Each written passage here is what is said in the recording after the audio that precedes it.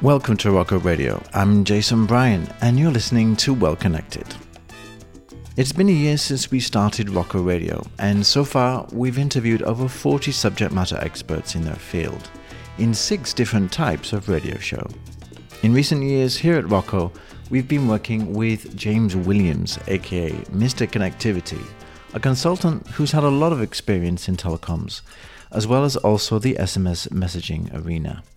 In a recent interview with James, we thought we should get to know him a little better. James tells us about his background in the world of A2P SMS and how he started in telecoms. I think for me, the word partnership is absolutely key.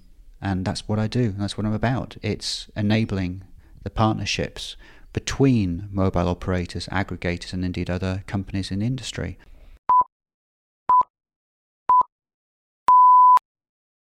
Well, I'm here with James Williams, Mr. Connectivity himself. And since I work very closely with James, it's important to know his history a little bit better. And therefore, I'm very pleased to be here with James and to try and understand how he got into telecoms.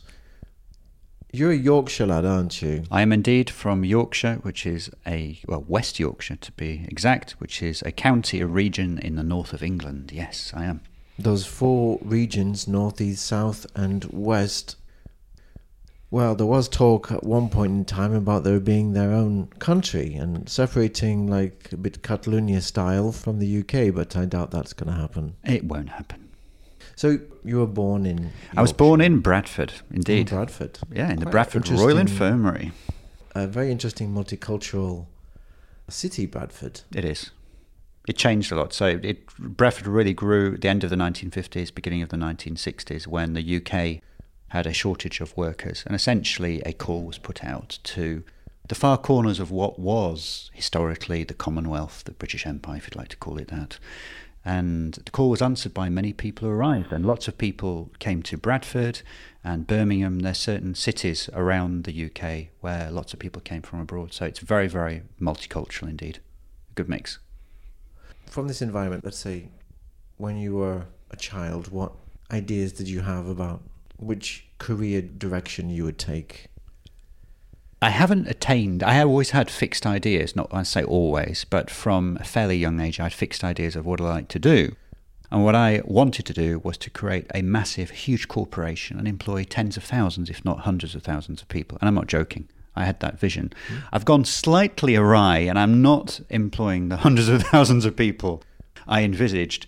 But at the end of the day, as you get a little bit older, you think, what's important to yourself in life? And you have to enjoy what you do. It's a total cliche, Jason, but you absolutely have to enjoy it. Those that don't enjoy it, and I have to admit, I've been in that position myself a couple of times in the past. And I remember one particular situation where I was in that exact place where I really didn't enjoy where I was from a career perspective. And you have to make that change. You do have to make the change where possible. But some people, in the circumstances, in the location, they cannot make the change and they've got to make the best of it. But I firmly believe, if possible, you have to be in a good place in your work environment because it affects your life outside of work as well. What was your first job, James? My first job, well, when I was at school, I had holiday jobs, and one of them, I had various ones. One of them was working in a sports shop called Sports Shoes Unlimited in Bradford city centre, and at the time it was actually the world's largest sports shoe shop.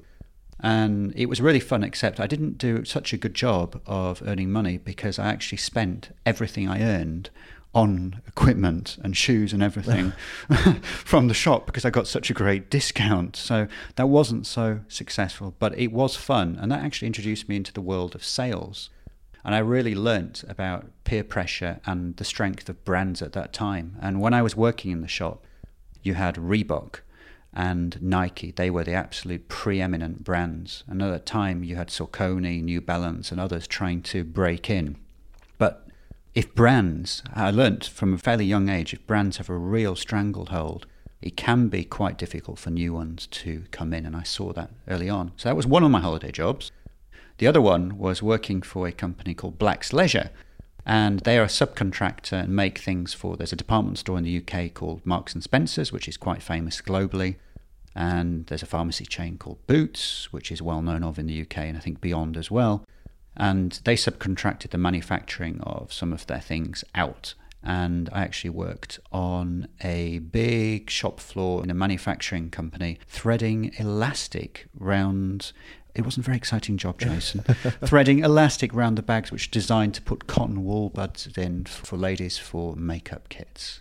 I also did something like this in my past, and I have to say, it taught me something about patience. It does. It taught me something about patience, and you got to talk to a whole different cross-section of people who were working there, and I saw that, and it was really, really interesting. Later on, when I was at uni, went to university, I worked and lived in Germany for quite a bit during my degree, and I actually more or less worked full-time at McDonald's, and that's probably a separate story, but I found that work to be particularly interesting from the people perspective, because as soon as you put on that uniform, it's a great leveler. And in those days, I remember that, so this is going back 25 years ago, it was green and white striped uniform shirt, and I think it was green trousers. It wasn't the most fetching, I have to admit, but it was a true total leveler, and I learnt a lot from that.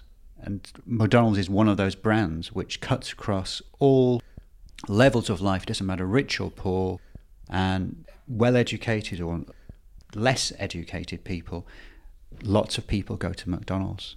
But the perception people have towards the workers in places like that, let's say it's interesting to be on the receiving end of that. And I learnt a lot on how not to treat people, and I learnt how important it is to treat people, anybody in the service industry, with the utmost respect. And as you know, Jason, from your extensive travels, and I travel a lot, it's really, really important to have the service industry personnel on your side.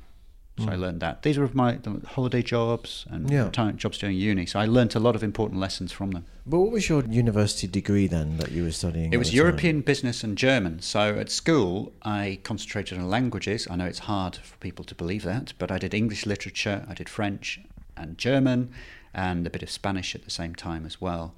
So it was just purely languages, but I ended up doing European Business and German at uni. The German side of things was absolutely no problem whatsoever.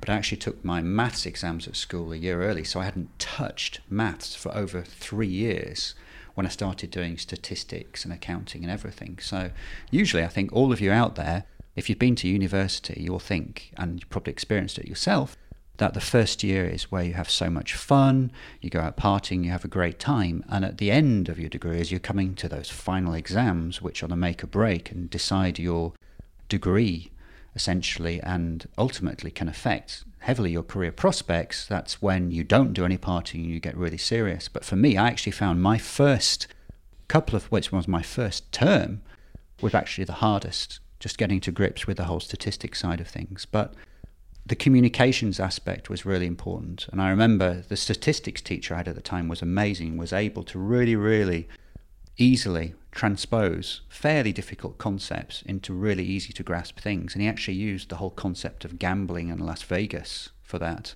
And that's probably why I actually do like going to Las Vegas quite a bit. I know you don't, Jason, but I do. I've got nothing against Las Vegas. But there we go. So tell me, after this university degree, what was the first position you took in the... Well, during my degree, it was a bit unusual. During my first year, I actually had an industrial placement. I think for me, it was important to choose a degree where you're immersed quite quickly into the world of work.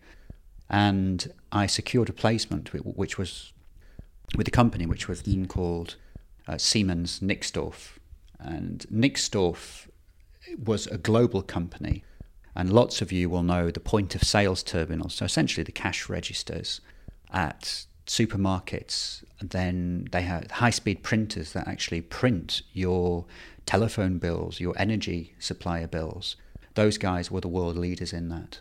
And what was particularly interesting during that time was during my placement, I'd just started a couple of months into it, and it was a 6 or 7 month placement. The company was actually fully bought out by Siemens. So my first real proper period of work experience in my life, and you saw an organization being changed totally. So people being made redundant, other people coming in from HQ in Germany, taking over positions, and it was really, really interesting. So I had a placement there. I did well, apparently. And in my third year, I secured a placement at Siemens' HQ in Munich, and I worked with them for 8 months in the public telecommunications division on the government side of things. And at the end of that, I received a job offer, which was fantastic. So coming into the fourth year of my degree, I actually had a firm, concrete job offer. So from that perspective, nothing is guaranteed in life, but for me, the pressure was off, and I actually had some fun in my fourth year while everyone else was knuckling down. So I know a bit different, but hey, as people know, that's me. So that's how I got into the whole world of communications, because it was through my placements. It was Siemens Nixdorf, but then the next one was with the Siemens Public Communications Division, and I actually started off as a finance commercial graduate trainee. It's a horrible title, and please, any companies out there listening to it, do not give your graduate entrance into your business any titles like that, because there were 2 of us in the business in the whole of the UK, and with that title going before us, it wasn't good, and it made life a little bit difficult for us. I was shunted around various departments in the communications company. The focus of GPT CSL, the bit I was in, again, it was on the public sector side of things, and they were providing telephony solutions for ambulance services, the government, and other public sector divisions like town councils. So it was interesting, and I saw a lot then. But for me, it was my first year of real employment following my degree was when I had a period of experience of 2 or 3 months in many different departments. There was sales and marketing, there was the finance aspect of it, everything like that. And I actually ended up as a commercial analyst. So I was Mr. Numbers. Yeah, so I started off as actually Mr. Numbers when it settled. I actually wanted to get into sales, but again, this is another lesson I've personally learnt, what not to do, certainly if you're a company. You take on some new starters into your company as graduates. You give them free rein, so you send them around various departments. You allow them to choose which area they'd like to go into, providing their openings. And then you say to them, I'd love to go into the sales area. And guess what was said to me? Any guesses as to why I couldn't go into sales, Jason? Was it because I don't talk enough? You had no sales experience? Exactly. I'm not joking. Yeah. I am not joking. And that just blew my mind. So that flicked a switch in my head, and I thought, hang on a second. I haven't got the sales experience. Okay, so what do salespeople do within the company? They've got a base amount of product knowledge. They have essentially the presentation skills, because presenting and teaching, I know, are 2 very different things, but they've got the presentation skills, they've got some product knowledge. So I haven't got the sales experience, but let me get the skill set up. And part of my job was coordinating the implementations of things. And one of the departments I was involved with was the training services division.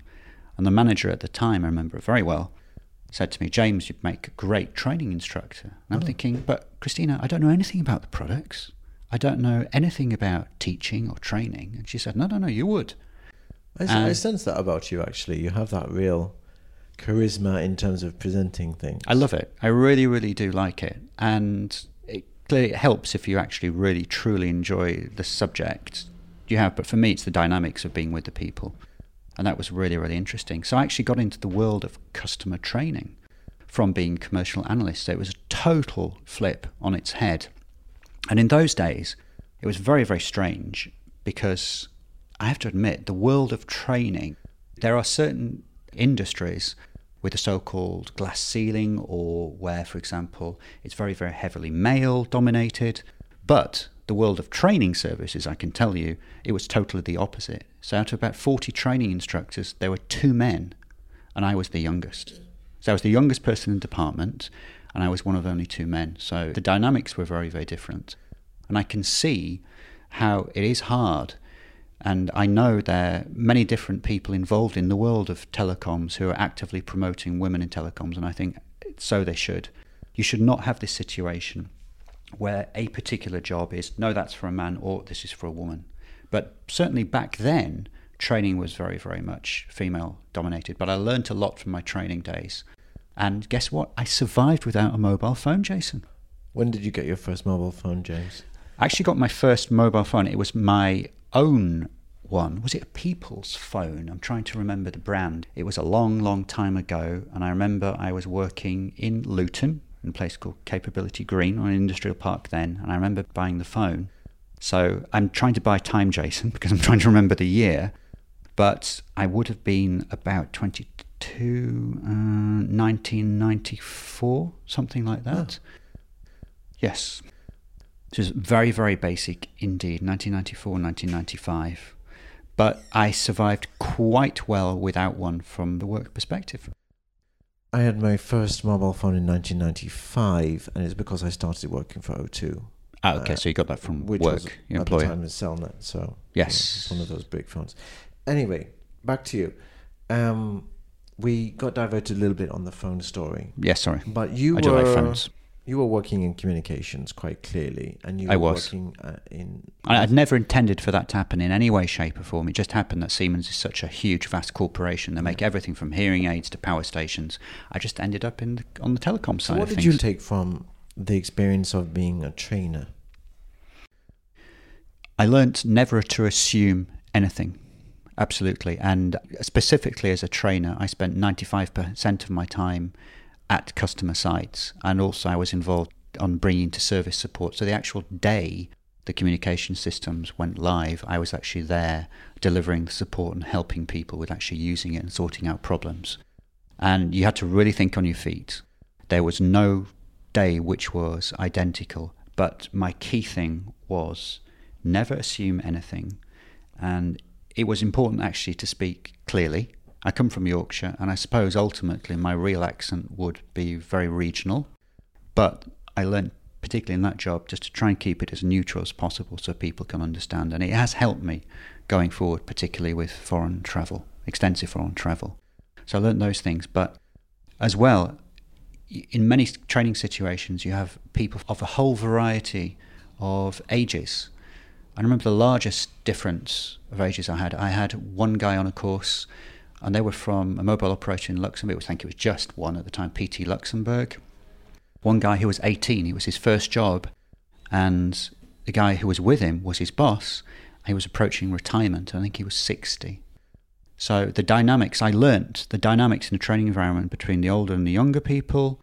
Everything is very, very important, but never assume anything. And I think if you're doing a quick training course and the people have never seen the equipment, you know that 100% for sure, that's one thing, and that's quite easy. But if you're approaching training courses where people, so for example engineers, have been working with voicemail platforms or SMS platforms, because these are the things I was faced with, and they've been working with them hands-on on mobile operator premises for months, sometimes even several years, and you've actually never touched a live system in a mobile environment, as in at a mobile operator, then you've got to understand that even someone attending a so-called basic course, what I prefer to call a part 1, for example, operation and maintenance course, they will always have, certainly the combined knowledge of everyone attending will always be more than yours. It doesn't matter how good you think you are, unless you have spent extensive time over a period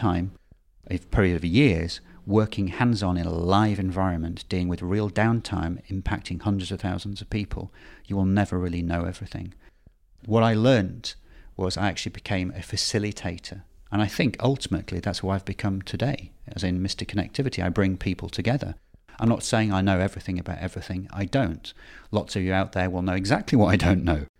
But I know people, and I can bring people together and know that this company or this organisation are great in a particular area, and indeed one size and one solution does not fit all. So I really picked that up from my training environment, and there is absolutely no shame in sticking your little hand up and saying, I don't know.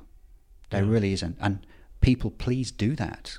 Indeed, I think so many situations in life, if people admitted I don't know, and they've got the whole issue of not wanting to lose face, and you see this in so many business situations where if any of us are going to meetings and you've got different levels of seniority of people, for example, at a customer sitting in front of you, and let's say you're trying to sell them a solution, and you can see just from the eyes of some people there that they're not really getting what you're saying, but they don't want to ask you the questions because they're scared of, again, sticking their little hand up and asking a question, because it won't look good in front of the managers. But it varies from culture to culture. In some cultures, I know for 100% for sure this is the case. So in the Indian subcontinent, for example, the expectation is a manager there should know everything, or as much as possible. Whereas in other countries, for example, in Scandinavia, where I've recently spent a good amount of time, it's the accepted norm. Of course, it'd be great if you know as much as possible, but you are more of a facilitator, you're more of a people manager there, and you don't have to know absolutely everything from a functional level. So many things I learnt, which are very, very relevant today. I actually worked with somebody in one of the telecoms groups that I worked in who was a question asker. She loved to ask the questions, and she was not at all intimidated by asking what others might perceive to be very simple questions. She just needed the answer. She just needed the answer to go to the next level. And I think that's something which a lot of people don't do. So after your training experience, what came next? What was the next chapter? While at Siemens, I was approached actually by another company, then called Converse. Converse with an M. It's not the training shoe company that was bought by Nike. But so many people got that wrong, and it would be nice if it was Converse. Because you'd worked in trainers before. I know, and I knew them very well, because they did sell Converse as well. Although they weren't functional trainers, they're fashion shoes. But yeah, so I was essentially headhunted by Converse to start up their customer training services operations, which was very, very interesting. So you're starting something with a total clean blank sheet, and I absolutely loved that. That's really exciting. I had to think of absolutely everything on my feet. That was good. But moving away from the pure training and training management side of things, I actually saw there was a gap in the market within the company because no one was actually proactively selling training services. The salespeople, when they were selling a platform, a voicemail platform, SMS platform, mobile data gateway, prepaid platform, billing platform, whatever it was Converse was selling, it was sold with a few days training. And I have to admit, not too much thought was actually put into thinking about, okay, what does the customer need? How many people do they have? Can these people travel easily to a training site? Yes or no? So no one was doing anything like that. So I essentially went around the world selling training as a service to mobile operators globally, sitting with them, establishing needs, so training needs analysis in the truest sense, and selling the service. And at that time, like so many situations, you created products and services specifically around training. Correct. I see. And I created the role. It didn't exist before. And there was a lot of resistance inside, particularly from salespeople, because they're going, no, it's training something we include for free with the platform. We're going, no, hang on a second. If you include something for free, we all know this in life. People naturally have the tendency, if they receive something at zero cost, they don't place a value on it. And if you do charge for it a reasonable amount, or if someone's saying, I want a package of systems and I've got a budget of $10 million, fine, but at least put the training package down as a line item for, say, $100,000. So they know it's a value associated with it. So when it comes to the time, it's not if, when it comes to the time they need further training because they've got new personnel, there's a defined price for it. So I brought that in to the company, and that was really exciting, starting a whole new area from nothing. So that was truly sales, but it was rolling in my training experience at the same time. So that was really, really interesting. That was my first foray into sales, and essentially I stayed there. Okay. How long did you stay there for? I was with Converse for just short of 10 years. Wow. Yeah, it's quite a long time. Dedication. You must have seen some changes during that time. I did. When I joined in July, it was July 1998, there were 450 people, and it went up to as high as 7,000. But then the tech bubble burst. But then even beyond that, Converse experienced a few issues, shall we say, financially, on the financial side of things. And the company really went through the mill. There was a serious amount of redundancies. It got really difficult. But at the end of it all, you've got to remember that you've got your customers to service. And I never lost touch of that and focus that you have customers and you've got to maintain your client base. And those of you who've been listening to my podcasts, or certainly some of the podcasts coming up as well, or any of the videos I put out, will know I talk quite a bit about the customer side of things. And retaining customers is far cheaper than acquiring new customers. And that's something that's sat with me for many, many years. So customer service is really, really important, and reputation is critical. Brilliant. So after Converse then, after the 10 years was up. Just short, yeah. Then along came the wonderful world of what was then VeriSign messaging. So I was picked up by what was informally known as VM3. But it was VeriSign messaging, and that was part then of the security company, a mobile security company, VeriSign. But I joined at an interesting time because a few weeks after I joined, they divested the company and they actually sold it to a company that we all know very well from many of the vendor performance surveys here at Rocco, and that would be Cineverse. So Cineverse bought VeriSign. It was actually messaging and multimedia, I think it was. Is the proper company name, VM3. That's why it was called VM3. And when was this, James? I joined in 1998. That was Converse. I left 10 years. That was 2008. So they were acquired, I think. Cineverse acquired VeriSign Messaging Multimedia in 2008, the back end of 2008, October 2008. There were 450 people. Cineverse did keep the majority of people on, and the integration, it was a bit tough, but it was decent, and it was good joining a really, really large company like Cineverse with the backing of Carlyle. What was the target of Cineverse in buying VeriSign? VeriSign at the time had good reach for mobile network operators. Again, something we all know very well today from the A2P SMS world, and that's a key driver for consolidation in the industry we're seeing today. It's buying companies that have good direct connectivity. Now, at the time, the focus was on person-to-person messaging, the P2P world. And in that world, certainly then, and I think even today, those that have the largest number of direct connections rule the roost. So they are top of the pile, they're kings of the industry. And at that time, Cineverse was, and I think it still is, in terms of the pure number of direct connections, the largest in the P2P domain. They did have an A2P operation, but it was small. VeriSign messaging did have term and enterprise messaging, A2P SMS operation as well. And it was all rolled in together. And that grew fast. But P2P was the core of the activities. So this we're talking about just almost 10 years ago. Yeah. But Cineverse has moved on a lot since. So the messaging was absolutely critical and absolutely core.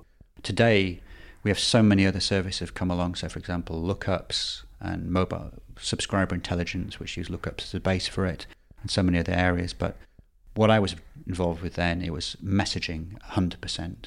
Pure, and I was dealing with P2P at that time, and actually had very little to do with A2P myself personally at that time. But that changed. It did indeed. It did when I joined Mblocks. So how long were you with Cineverse before you moved to Mblocks? Oh dear, I think I should have my LinkedIn profile open here. Well, people can check the link. Yeah, no, and I think I may get this wrong, but I was with Cineverse a couple of years, so I think it was 2010, 2011, I joined Mblocks, which is now part of CLX. So CLX purchased Mblocks. Of course, yeah. Yeah, no, I joined Mblocks and joined the carrier team, managing connectivity with mobile operators globally. And that was A2P and P2P? That was A2P. No, Mblocks it was 100% A2P. At that time, Mblocks predominantly dealt with A2P SMS, but they did also have a big premium SMS division as well, and they were making some decent money. But you'll know, a lot of you that have been recently more involved in the direct world of direct carrier billing, and that is inextricably linked with premium SMS, because many services such as ringtones and things like that can actually be purchased using premium SMS. So premium SMS is still around, but the rules and regulations around it have increased considerably. And indeed, it was exactly this that happened in America and some other countries that made it quite difficult for some domains to remain, let's say, firm in terms of revenue with PSMS. It was difficult. It was a difficult world for a period of time. So we're talking about around 7 years ago, you were with Mblocks. Yes. And what was it like in Mblocks? What was the A2P world like at that time? It was really, really growing fast. It was absolutely dynamic.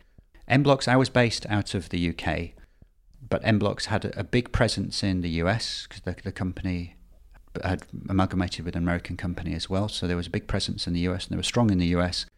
ultra strong carrier relationships in the UK and in the principal countries within Western Europe, a good presence in Singapore and Australia as well, of course other countries globally, but principally it was the US, UK, France, Germany, Spain, Italy, etc., Sweden as well, and Singapore, Australia. Those were the principal areas of focus, I would say.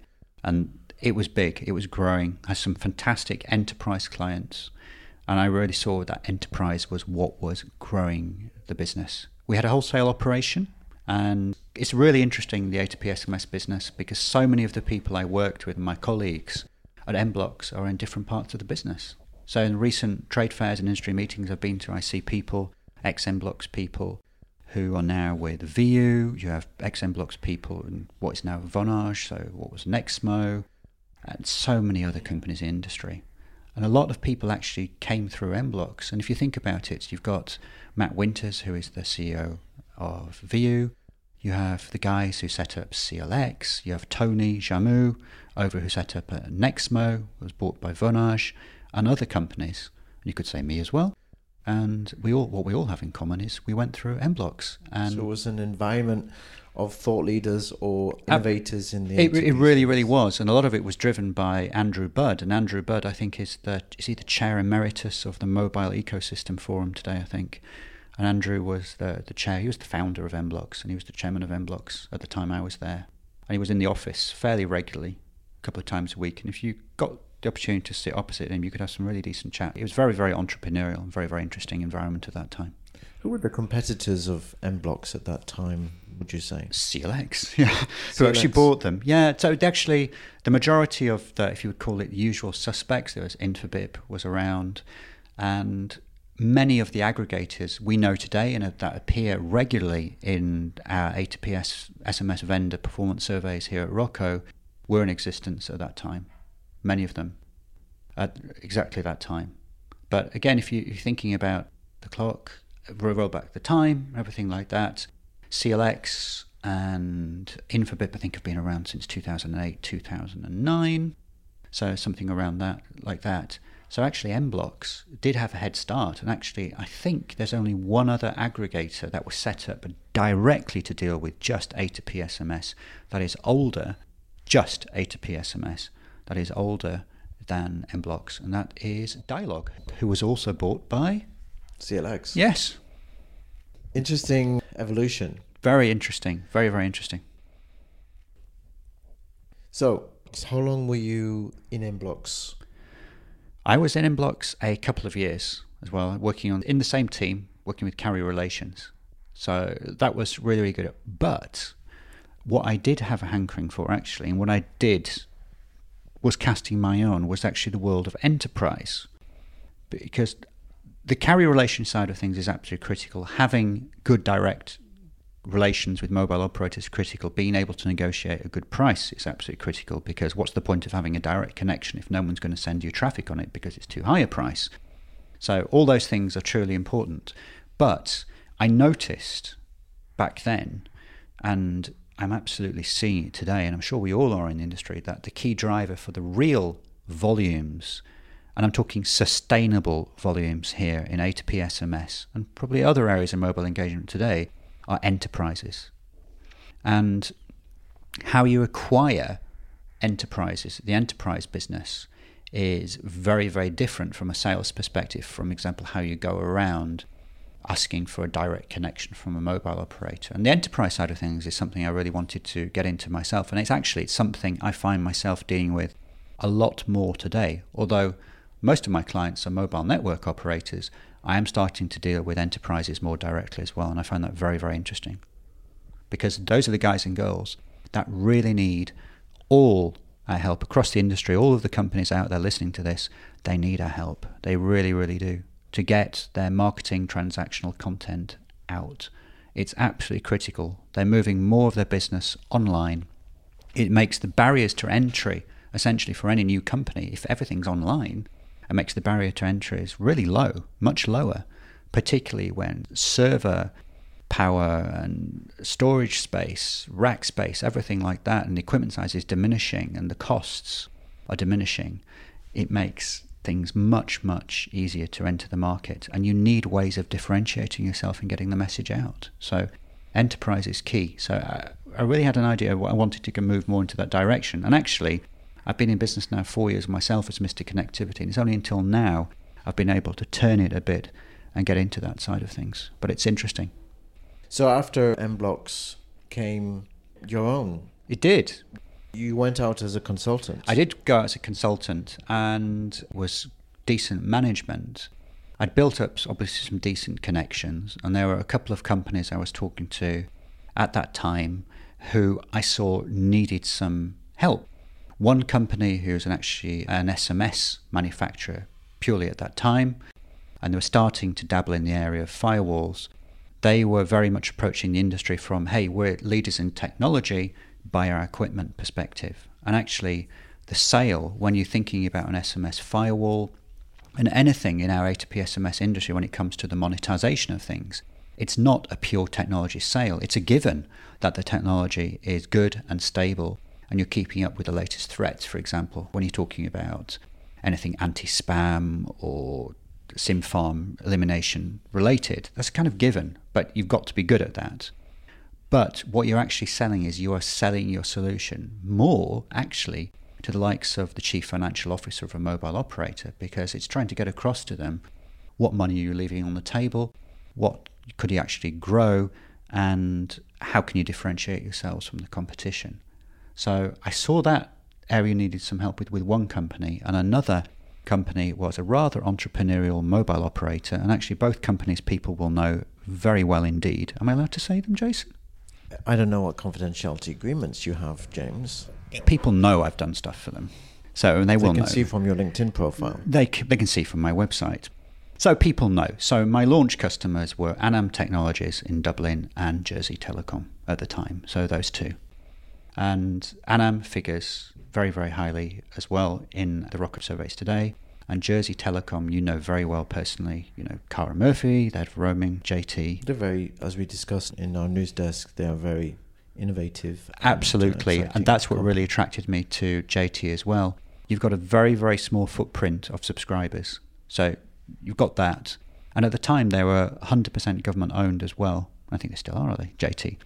Government owned. So you've got that perception, a small operator, government owned. They're not going to be entrepreneurial, but actually I saw during my time with them that actually a really decent part of the profit for the whole group, I won't say how much, but a really decent profit from the whole group actually came from their operations, from the wholesale division from outside of Jersey.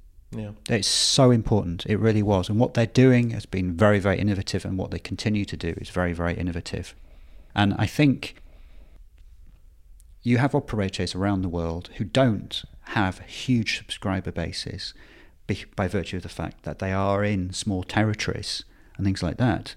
But it doesn't preclude you, it doesn't exclude you from being very innovative and actually offering services that large parts of the world would be interested in. So I learned that, and I saw that really from JT. So the entrepreneurial spirit there and the strong technology, and it's all about layering the commercial and the sales aspect on top of strong technology out there. Really, really important. Very, very interesting. So they were my launch customers, and I've gone from there. And what was it like working with Anam? Anam, based in Dublin, I think for me, I find it mind-blowing, but it's amazing if you think of how many technology companies, certainly telecoms related, are based in Ireland. From Dublin, yeah. Yeah, based in Dublin. Absolutely amazing. They are truly entrepreneurial.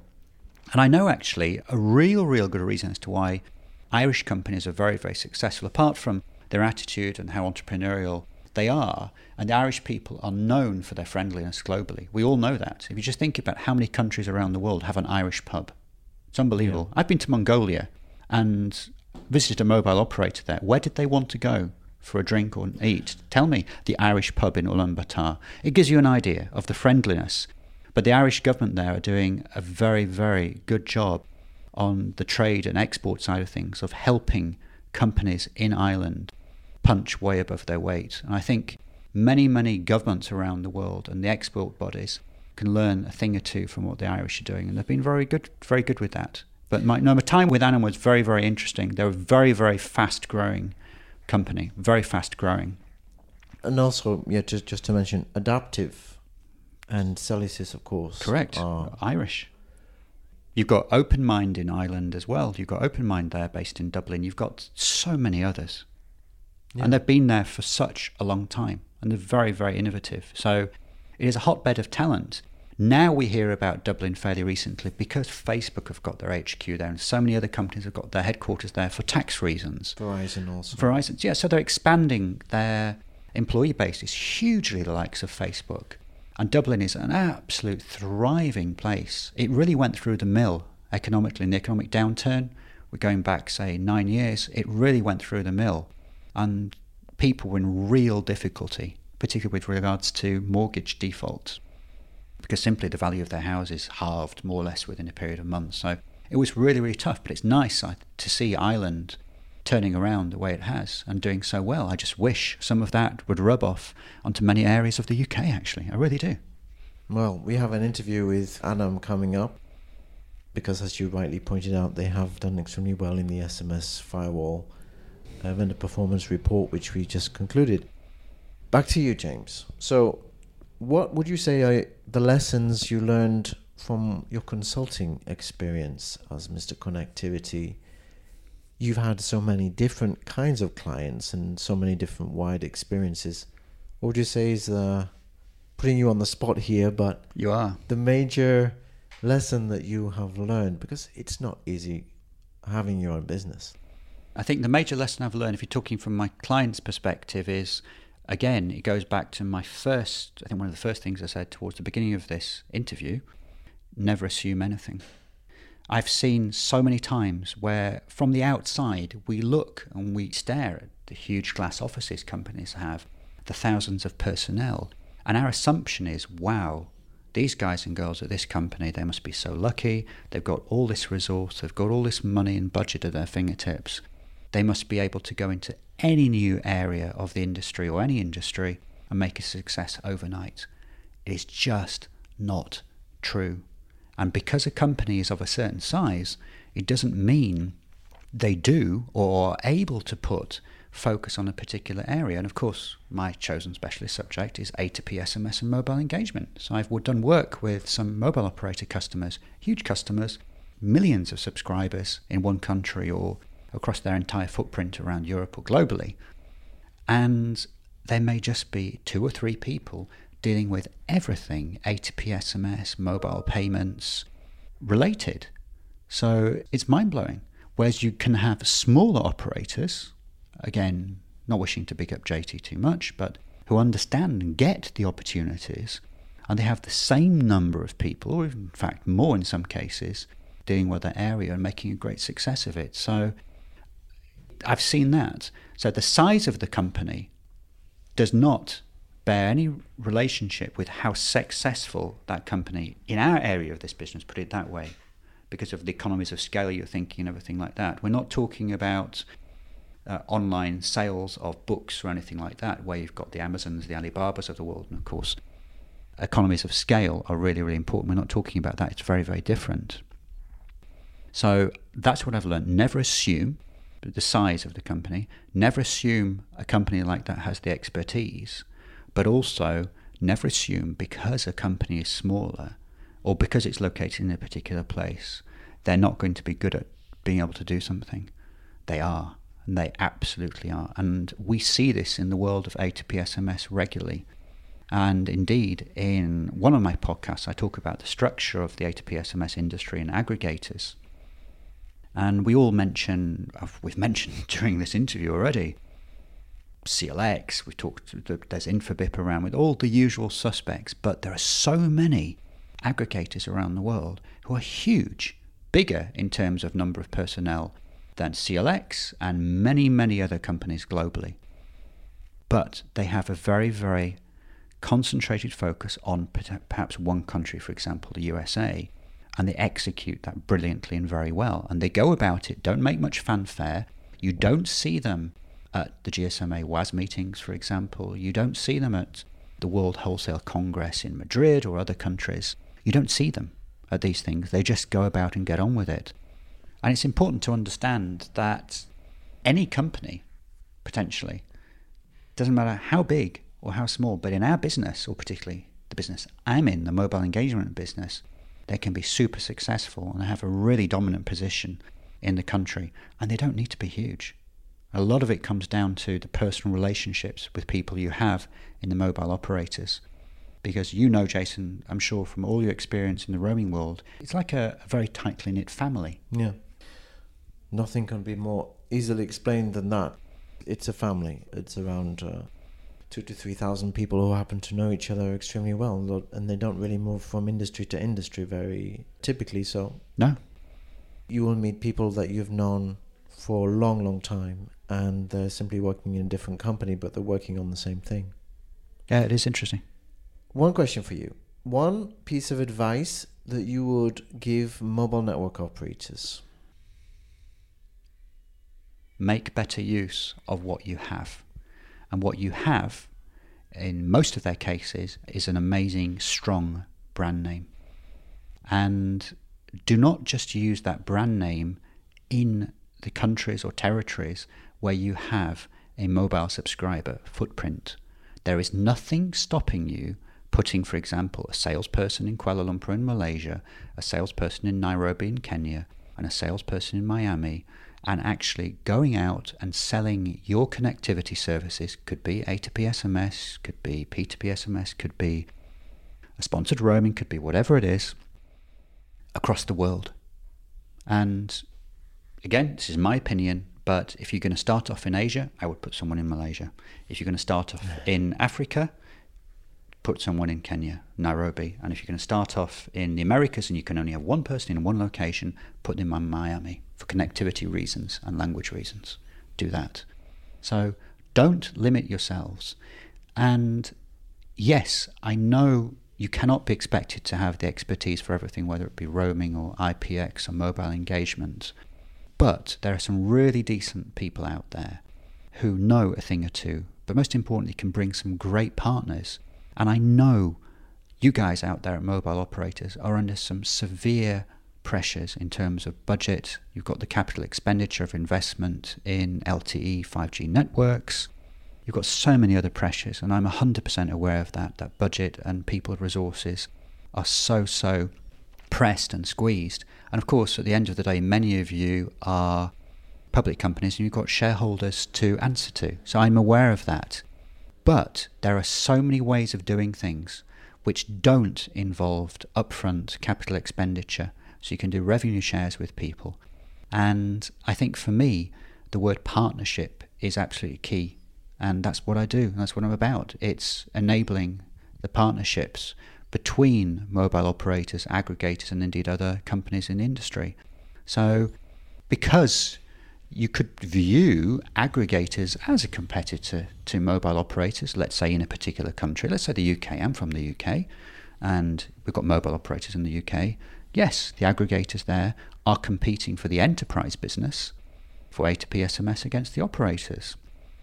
But if an operator has a super strong brand name, but the operator doesn't have the number of people, the support, the knowledge behind them, what's stopping them from partnering with an operator? It's an absolute win-win, and it absolutely benefits the enterprises at the end of the day because they're being offered solutions which one or either of the partners, i.e. the aggregator on its own or the mobile operator on its own, will not be able to offer.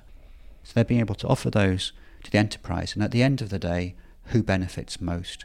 It's you and me, it's our family, it's our friends, it's our partners with a mobile phone, or anything who are dealing with content, on the receiving end of content in particular, whether it's marketing or transactional.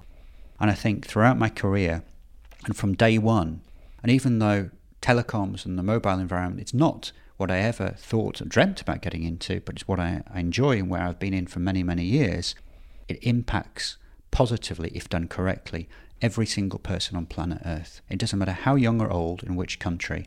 And that is what I find exciting. And personally, that's what drives me, because I find mobile telephony magical. Absolutely magical.